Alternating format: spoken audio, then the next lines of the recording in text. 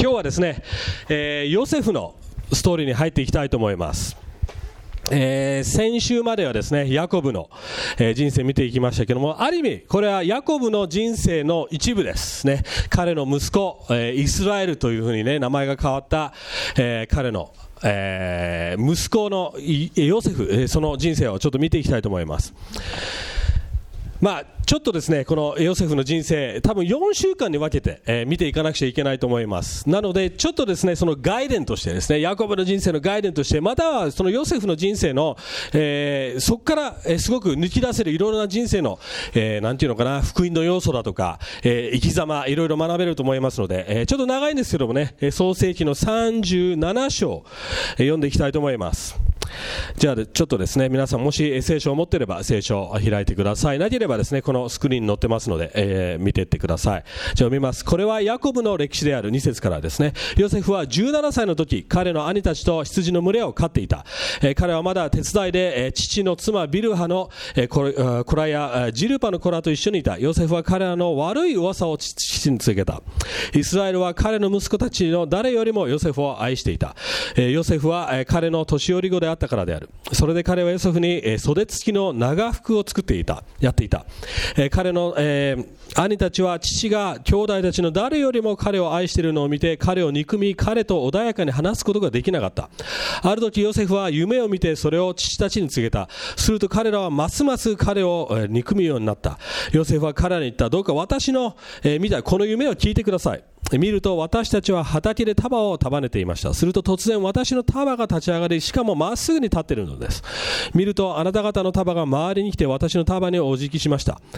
兄たちは彼に言った。お前は私たちを治める王になるとするのか、私たちを支配しようとするとでも言うのか。こうして彼らは夢のことや、言葉のことで彼をますます憎むようになった。ヨセフはまた他の夢を見てそれを兄たちに話した。彼はまた私は夢を見ましたよ。見ると太陽と月と11の星が私を、縁拝んでいるのですと言った。ヨセフが、父や兄たちに話した時、父は、彼を叱って言った。お前の見た夢は一体何なのだ。私はお前の母上、兄さんたちがお前のところに進み出て地に降りしてお前を拝むとでも言うのか。兄たちは彼を妬んだが、父はこのことを心に留めていた。その後、兄たちはシケムで、父の、羊の群れを飼うために出かけていった。それでイスラエル、ヤコブですね、ヨセフに言った。お前の兄さんたちはシケムで群れを飼っている。さあ、あの人たちのところに使いに行ってもらいたい。すると答えた。はい、参ります。じゃあ15節にちょっと飛びますね、長いので。彼が野をさまよっていると、一人の人が彼に出会った。その人は尋ねていった。何を探しているのですか。ヨセフは言った。私は兄たちを探しているところです。どこで群れを飼っているか教えてください。するとその人は言った。ここからもう立っていったはずです。あの人たちがドタンの方に行こうではないかと言っているのを私が聞いたからです。そこでヨセフは兄たちの後を追っていき、ドタンで彼らを見せた。彼らはヨセフから彼らの近くに来ないうちに、はるか彼方に彼を見て彼を殺そうと企んだ。彼らは互いに言った。見ろ、あの夢見る者がやってくる。さあ、今こそ彼を殺し、どこかの穴に投げ込んで悪い獣が食い殺したと言おう。そしてあの夢がどうなるかを見ようではないか。23節に飛ばします。ヨセフが兄たちのところに来たとき、彼らはヨセフの長服、彼が着ていた袖付きの長服を剥ぎ取り、彼を捕らえて穴の中に投げ込んだ。その穴からは担いで、その穴は空で、その中には水がなかった。それから彼は座って食事をした。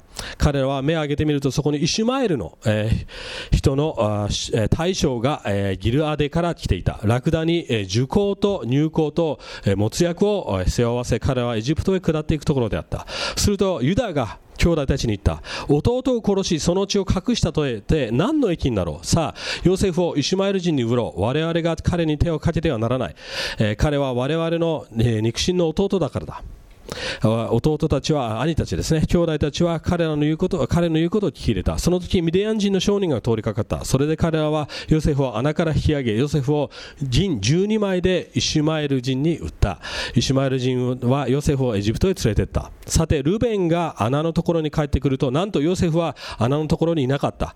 彼は自分の着物を引き裂き、兄弟たちのところへ戻って行っていった。あの子はいない。私はどこへ行ったらよいのか。彼らはヨセフの長長服を取り、親木をほふってその地にその長服を浸した。そしてその袖付きの長服を父のところに持って行き、彼らはこれを私たちが見つけました。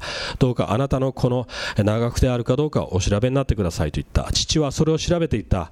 これは我が子の長服だ。悪い獣にやられたのだ。ヨセフは噛み裂かれたのだ。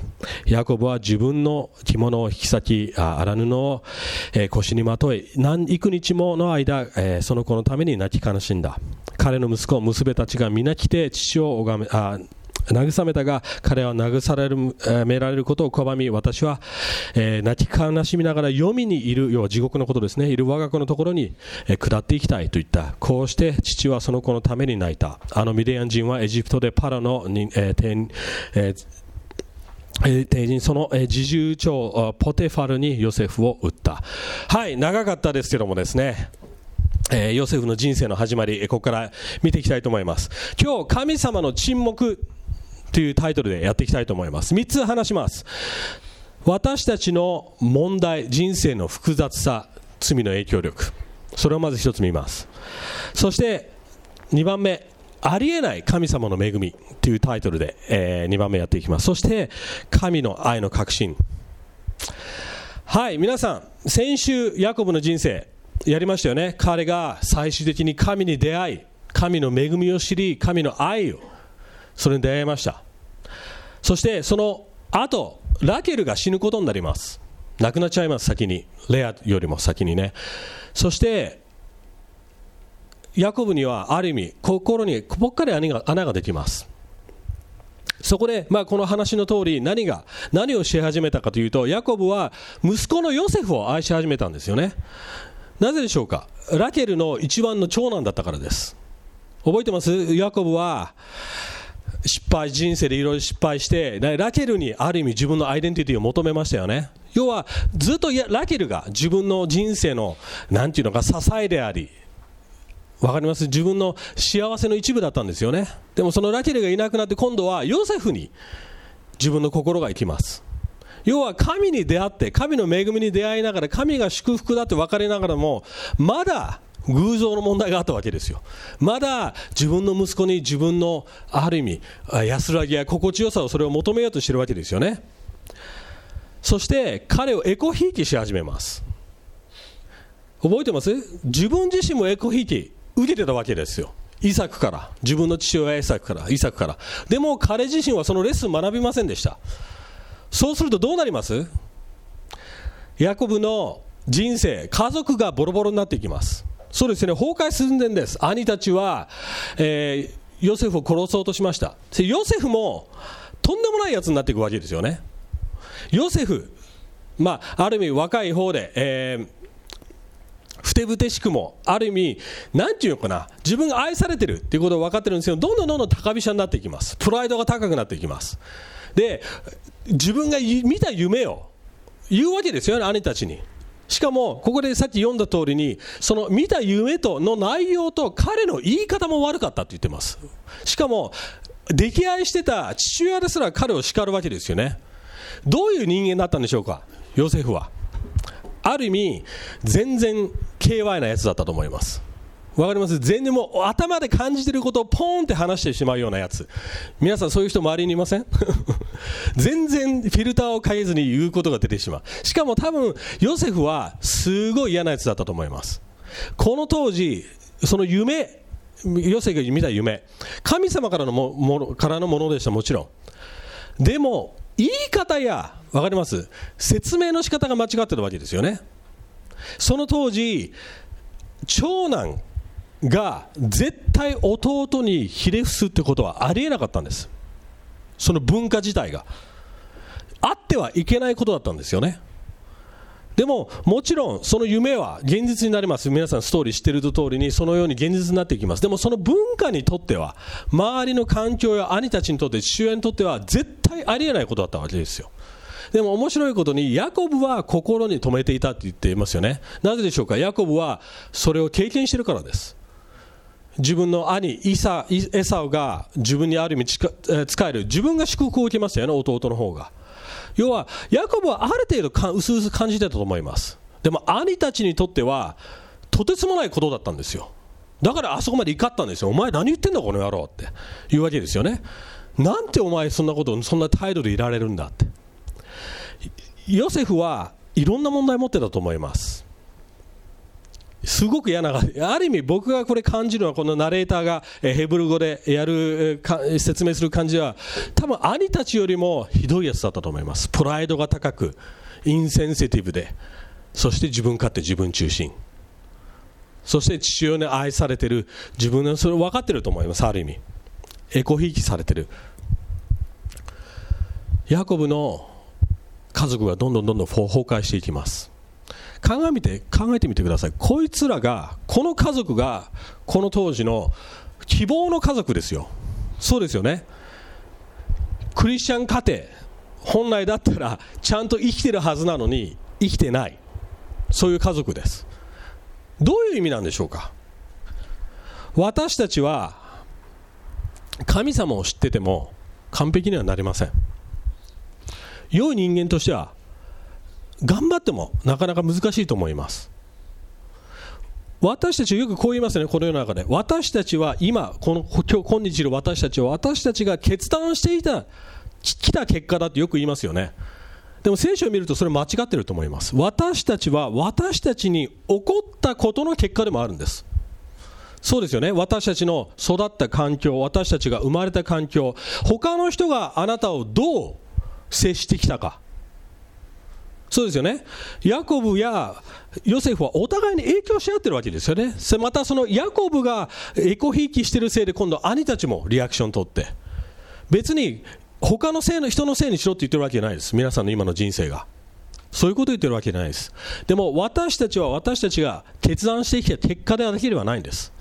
周りの人々の、自分の家族の兄弟たちがどのように何かをしてきたか、その結果でもあるってわけですよ。要は人生複雑なわけです。でも世の中はこう言っています。自分で自分の人生を選べって、自分で自分の運命を選べって。選べないです。私たちこれ何度も言ってます。私たちの生まれるところを選べないです。皆さんに起こりうること、皆さん自分でコントロールしてきましたか。してこないですよね。僕母子家庭で育ちました。でも母子家庭になろうと選んだわけじゃないですよ。自分の両親の決断でした。それは私たちは人生で多くのものは選んできません。流れに任されて、また周りの罪や周りの悪いことに影響されつつ生きています。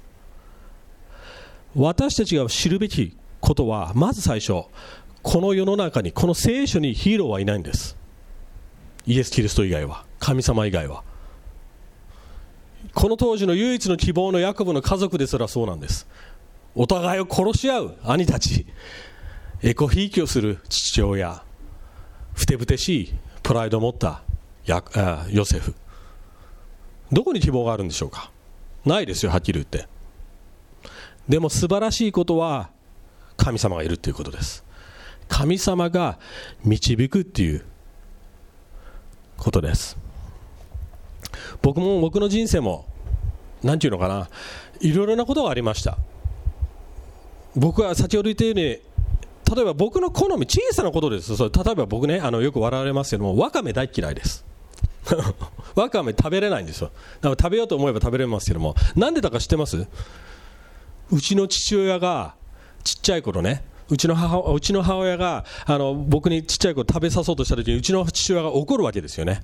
そんなもの食べさせるなって、喉につっかえたらどうすんだって。それからずっとそういうのを聞いてて育ってるので、わかめが悪い食べ物だって、あるインプットされてきてるわけですよね。わかります？僕の決断ですが違います。小さなことでそうなんですよ。私たちはいろんな意味でそういうふうに人生を生きています。自分たちを救えない存在です。もう一つレッスンここにあります。ヨセフの見たビジョン、それは悪いビジョンでしたか？違います。神様からのものでしたよね。でも何が問題だったんでしょうか？捉え方の問題です。ビジョンや私たちのビジョン、与えられたビジョンや使命が正しくても、私たちの心の捉え方が間違っているのは、それは間違っている方向に行くと思います。ある意味例えば僕が昔ですね、イギリスにいた時、クリスチャンになった後、ある予言をもらったんですね。お前はいずれ日本に帰るって。そして多くの人々の目の前でお前は福音を語ってるっていうことを聞きました。その時僕にとって2つ捉え方があります。2つの方法。最初は、俺すげえ牧師になるかもしれない、やった。わかります？要はプライドが高い解釈の仕方ですよね。自分中心です。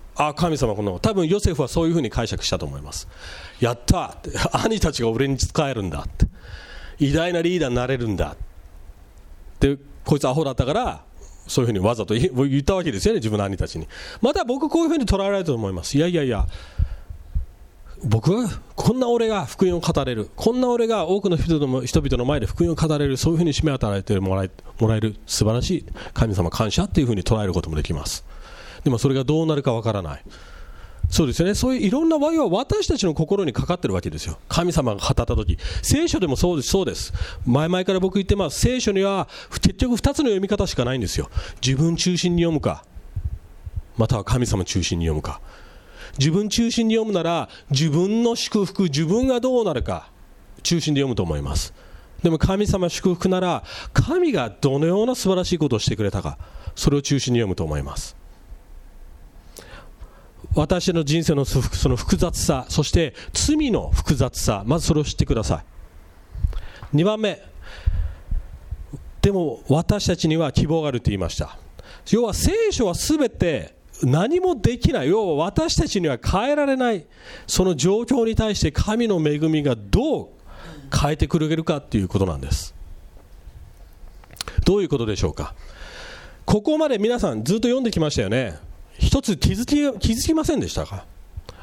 神様の名前が一つも出てこないんです。一回もです。祈りすら出てきません。そうですよね。神に対しての引用すらないです。そうですよね。ずっとこの状況だから、ある意味僕はこのメッセージのタイトルを神の沈黙って言いました。要は神が働いてないかのように思えません？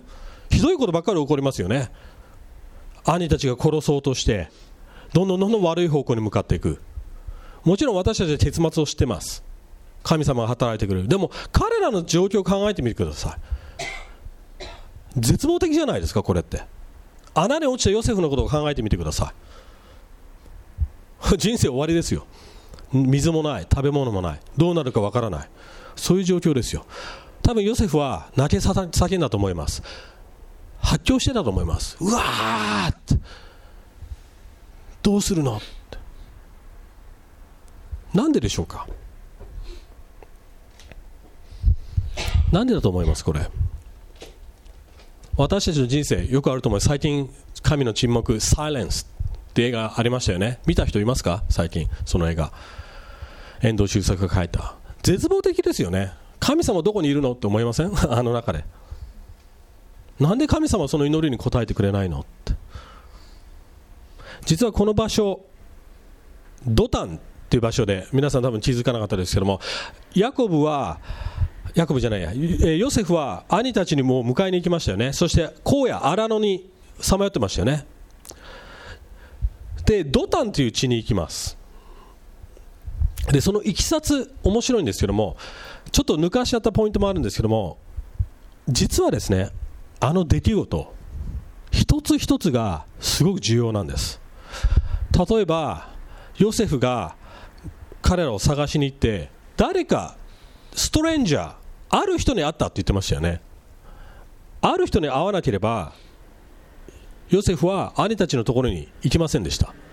しかもルベンが兄たちを殺す場面を止めたんですね。いやいや、殺す必要はないって。そうしなければヨセフは死んでたんです。さらにユダがヨセフを売るっていう提案をしなければどうなってたと思います？ヨセフは生き残れませんでした。しかも商人たちがちょうどその時通らなければ、全てこれ偶然でしょうか？違います。一つ一つ起こるべきことが起こっていくんです。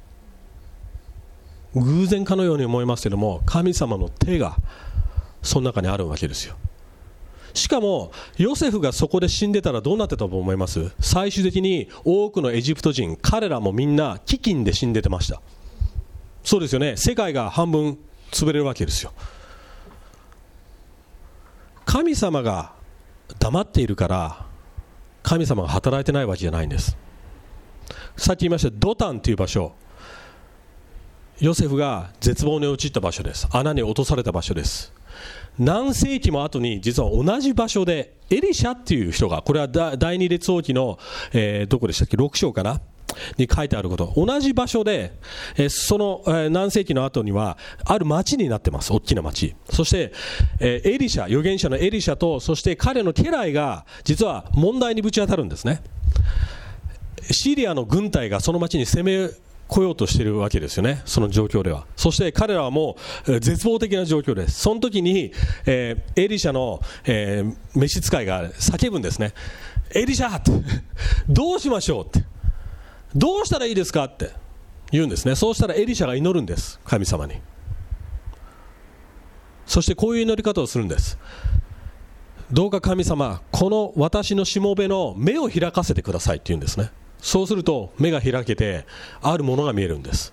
天使の軍勢、騎者じゃなくて馬車、騎馬隊だとか、そういう天使の軍勢が見えるんです。うわーって囲んでるんですね。要はそれによって彼らは救い出されます。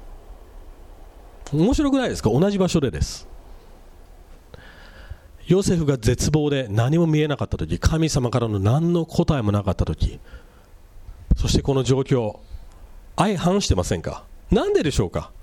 黙ってる神と、そして天使を送る神、どっちが神様でしょうか？みんな多分エリシャの方を求めません？そうですよね。問題にぶち当たった時、天使がパーってやってきて、奇跡的に状況がガーンって変わって救い出される、イエーイってなると思います。みんな多分それを求めると思います。僕カリスマのバックグラウンドですけども、そのように皆さん祈りますよね。天使を送ってください、奇跡を起こしてください。もちろんそのように働く神様です。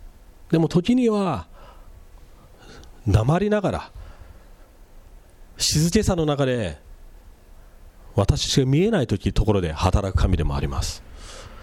両方神様です。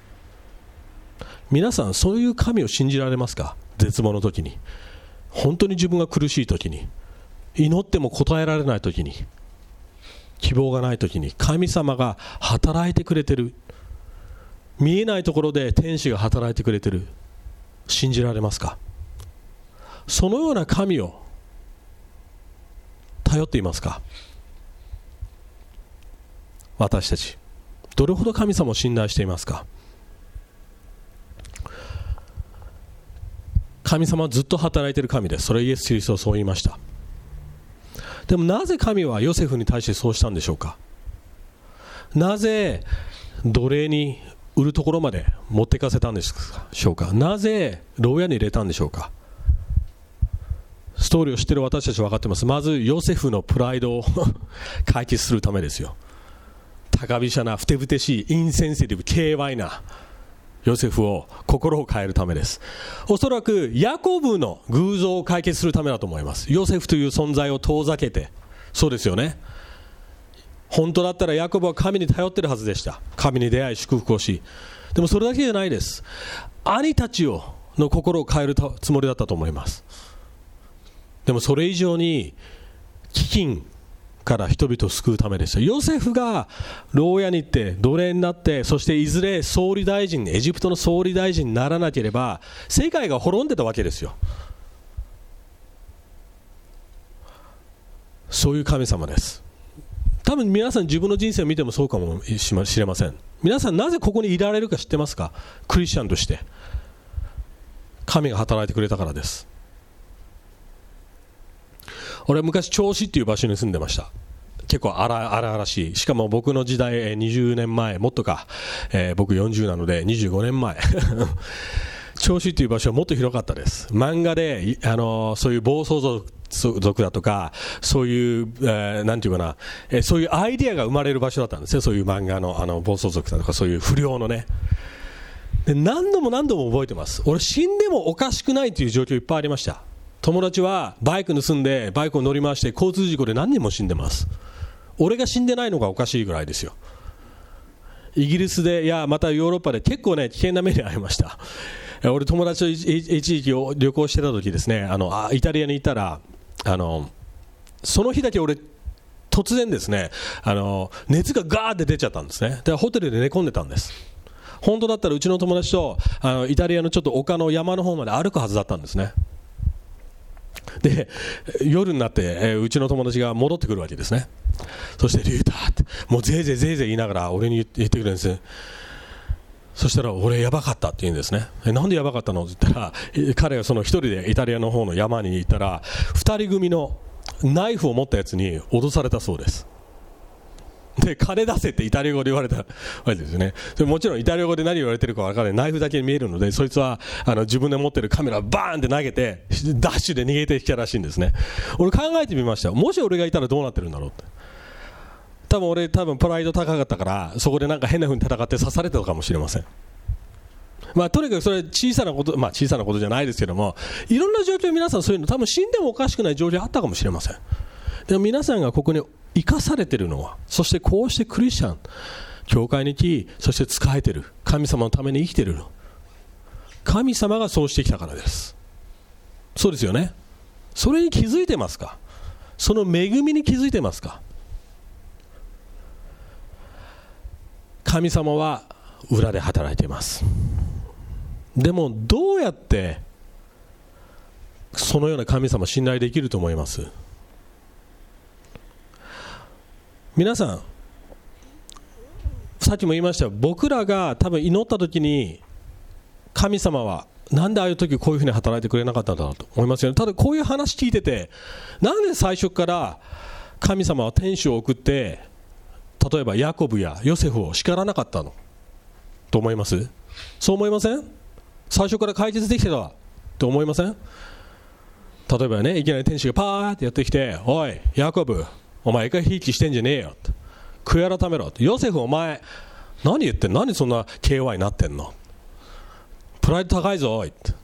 で兄たちにお前ら殺人だぞそれなんでそういう風にしなかったんでしょうか？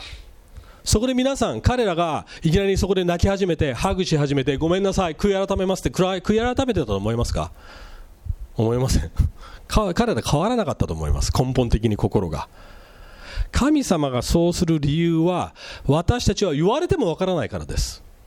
体験しなくちゃ変わらないからです。皆さんも俺もそうです。私たちはいくら神様が愛してるよって言葉で聖書で読んでも変わらないんです。私たちは神の愛を体験しなければ福音というものがわからないんですよ。ただ聞いただけで私たちの心が変わってたら、もうすでにとっくにそうなっていると思います。神はそのように導く神です。じゃあどうやって、最後のポイント、私たちはその神の愛、そして絶対なる計画に頼っていけるんでしょうか？それはヨセフの長袖に答えがあります。ヨセフは栄光復帰されて、そしてヤコブが長袖を作ったって言ってましたよね。あの長袖はどういう意味なんでしょうか？長袖、要はある意味ヤコブにとって、そしてヨセフにとって、あれは父のお気に入りの証です。私が愛する子、もちろんエコひいきでした。しかもあのコートはヘブル語のニュアンスでいくと結構高いものでした。結構高価なものです。要はヨセフだけに与えてたようなものです。自分の愛の印、自分のお気に入りの印として。わかります？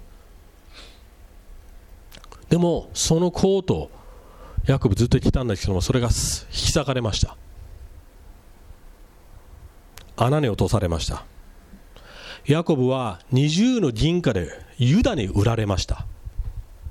これなんか気づきません？このパターン。何千年にも後にある人が登場します。彼は神の子、唯一神の子、愛する子、私が誇りに思う子でした。彼は神の栄光という衣を着てました。神の愛、神の恵みを着る存在。彼は地上に降りてきました。なんで降りてきたんでしょうか？兄弟たちを探すためです。自分の兄弟たち。離れていった兄弟たち、要は人間たちを探すためにやってきました。でも彼は兄弟たちに殺されました。十字架にかけられたんです。しかもユダに銀で売られました。そうですね、裏切られたんです。ヨセフは自分の希望でそうしたわけじゃないです。自分の意思でそうしたわけじゃないです。でもイエス・キリストは自らそうしたんです。黄泉という穴に自ら下っていったんです。なぜでしょうか。自分が着ているその衣、神の栄光、神に愛されているっていう証拠を自分の兄弟たちに着せるためです。それがこのメッセージの最大のポイントです。それがこのストーリーのクライマックスなんです。そしてイエス・キリストが私たちの罪のために、私たちの絶望的な罪のために死ぬことによって、私たちが逆に受け入れられ、そして神のもとに帰れる。彼がしたことが全世界を救うことになります。ヨセフが総理大臣になって世界を救ったように、私たちは神の衣、要はその象徴ですよね。ヤコブがヨセフに与えたように、神が私たちにその長袖コートです。それを与えたいと思っています。それはもう創世記の一番初めからクリアでした。覚えてます？神が最初からアダムとエバに動物を殺してコートを作りました。もう最初からそのサインがあったわけですよ。あなた方は罪を犯したかもしれない、私から離れる存在かもしれない、でも私はあなた方を愛するよ、救いの計画があるよ、導くよ、そういうメッセージがあります。そしてイエス・キリストこう言ってます。黙示録で、私から白い衣を買いなさい。いくつか適用していきたいと思います。私たちの人生で、私たちは常に苦しみの理由をする必要はないです。なぜこんなことが私に起こってるの？でもこれは知ってください。必ず目的があるって知ってください。理由が分からなくても神様の計画がそこに絶対あるんだ。しかも自分のためだけないです。自分を変えるためだけじゃないです。他の人のためになるためです。それは絶対です。また私たちは神様のしていることを知る必要があり、知らなくてもいいんです。わかります？その2つの側面、知るべきであり知るべきではないんです。完全に。どういう意味でしょうか。私たちがもしこれが神がしていることなんだ、分かったって言って決めつけたとしましょう。こうなるんだって。でもそうならなかったらどうなります？皆さん、ありがとうございます。がっかりしますよね。神はいないんだ、神は働いてくれないんだ、そう決めつけます。そうですよね。知らなかったらどうなります？完全に不安ですよ。神は最終目的地、結果は教えてくれます。私たち結果知ってますよね。天国に行きます。完成されます。新しい天と地ができます。でもそれがどのように運んでいくか、私たちには分かりません。それは皆さんの人生も同じです。今何が起こっているか分からないかもしれません。でもそれでいいんですよ。皆さん知る必要はないんです。神の沈黙の中で働いてくれるからです。要は神様はどんな私たちのひどいことにも神の愛は適用できるということなんです。順応性があります。神様の愛には、私たちの人生に。そしてその中でコートを常に着ている、神様からもらっているその愛の衣を着ているということを常に知ってください。それを常に確認してください。皆さんこう思いません？辛いこと、悪いことが自分に起こったとき、必ずこう思うと思います。俺何か悪いことしたんじゃないか、そう思いません？何か悪いことしたから私の身にこのようなことが起こってるんじゃないか。絶対そう思います。みんな、人間誰でも、どのような魂の状況でも関係ないです。そう思うはずです。それが当たり前なんですよ。私たちは神から離れてるから、苦しみにぶち当たるっていうことが不自然なわけですよね。いや、本来こうなるべきじゃないって。要はそれを経験したときに罪の現実を気づきます。でも神の愛の確信がなければそれに押しつぶされます。自分を責めます。他人を責めるかもしれません。また神を責めるかもしれません。でも神様の愛の確信、私は愛されている、どんなことがあっても大丈夫なんだ、どんなことが私に起ころうとも、たとえここで死んでも大丈夫なんだ、その神様の衣、栄光、そして愛の確信があるなら何でも乗り越えていきます。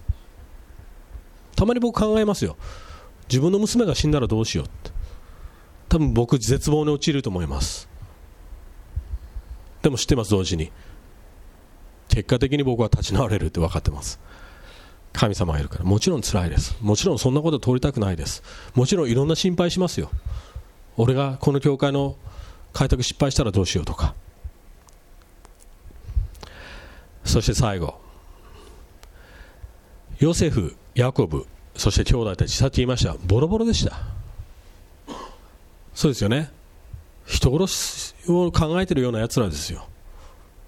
でも彼らが変えられるなら、変わるのに遅すぎることはないってことです。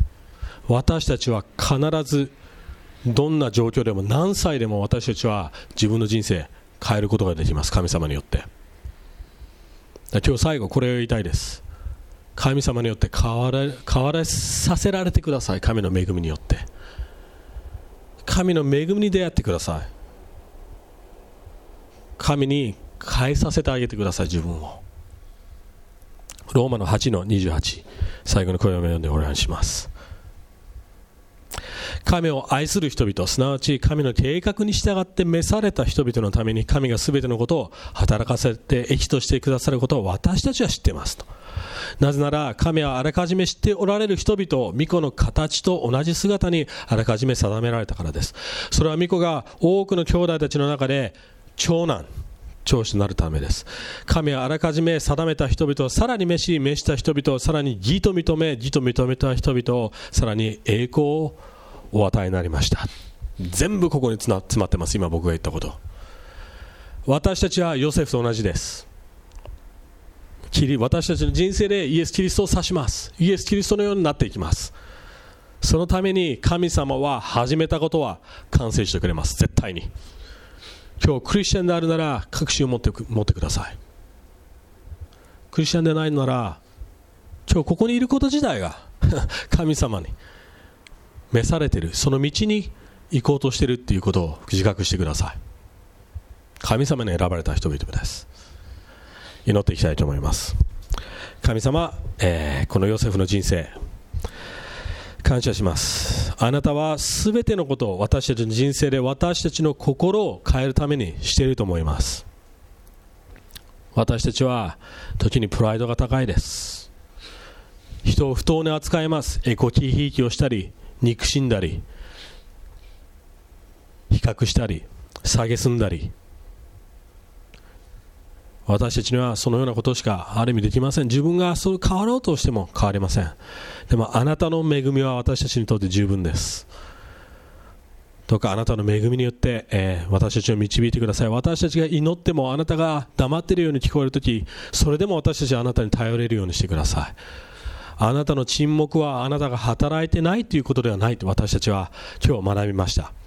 あなたが私たちの見えないところで働いてくれている神様、私たちが寝ているときに働いている神様であることを感謝します。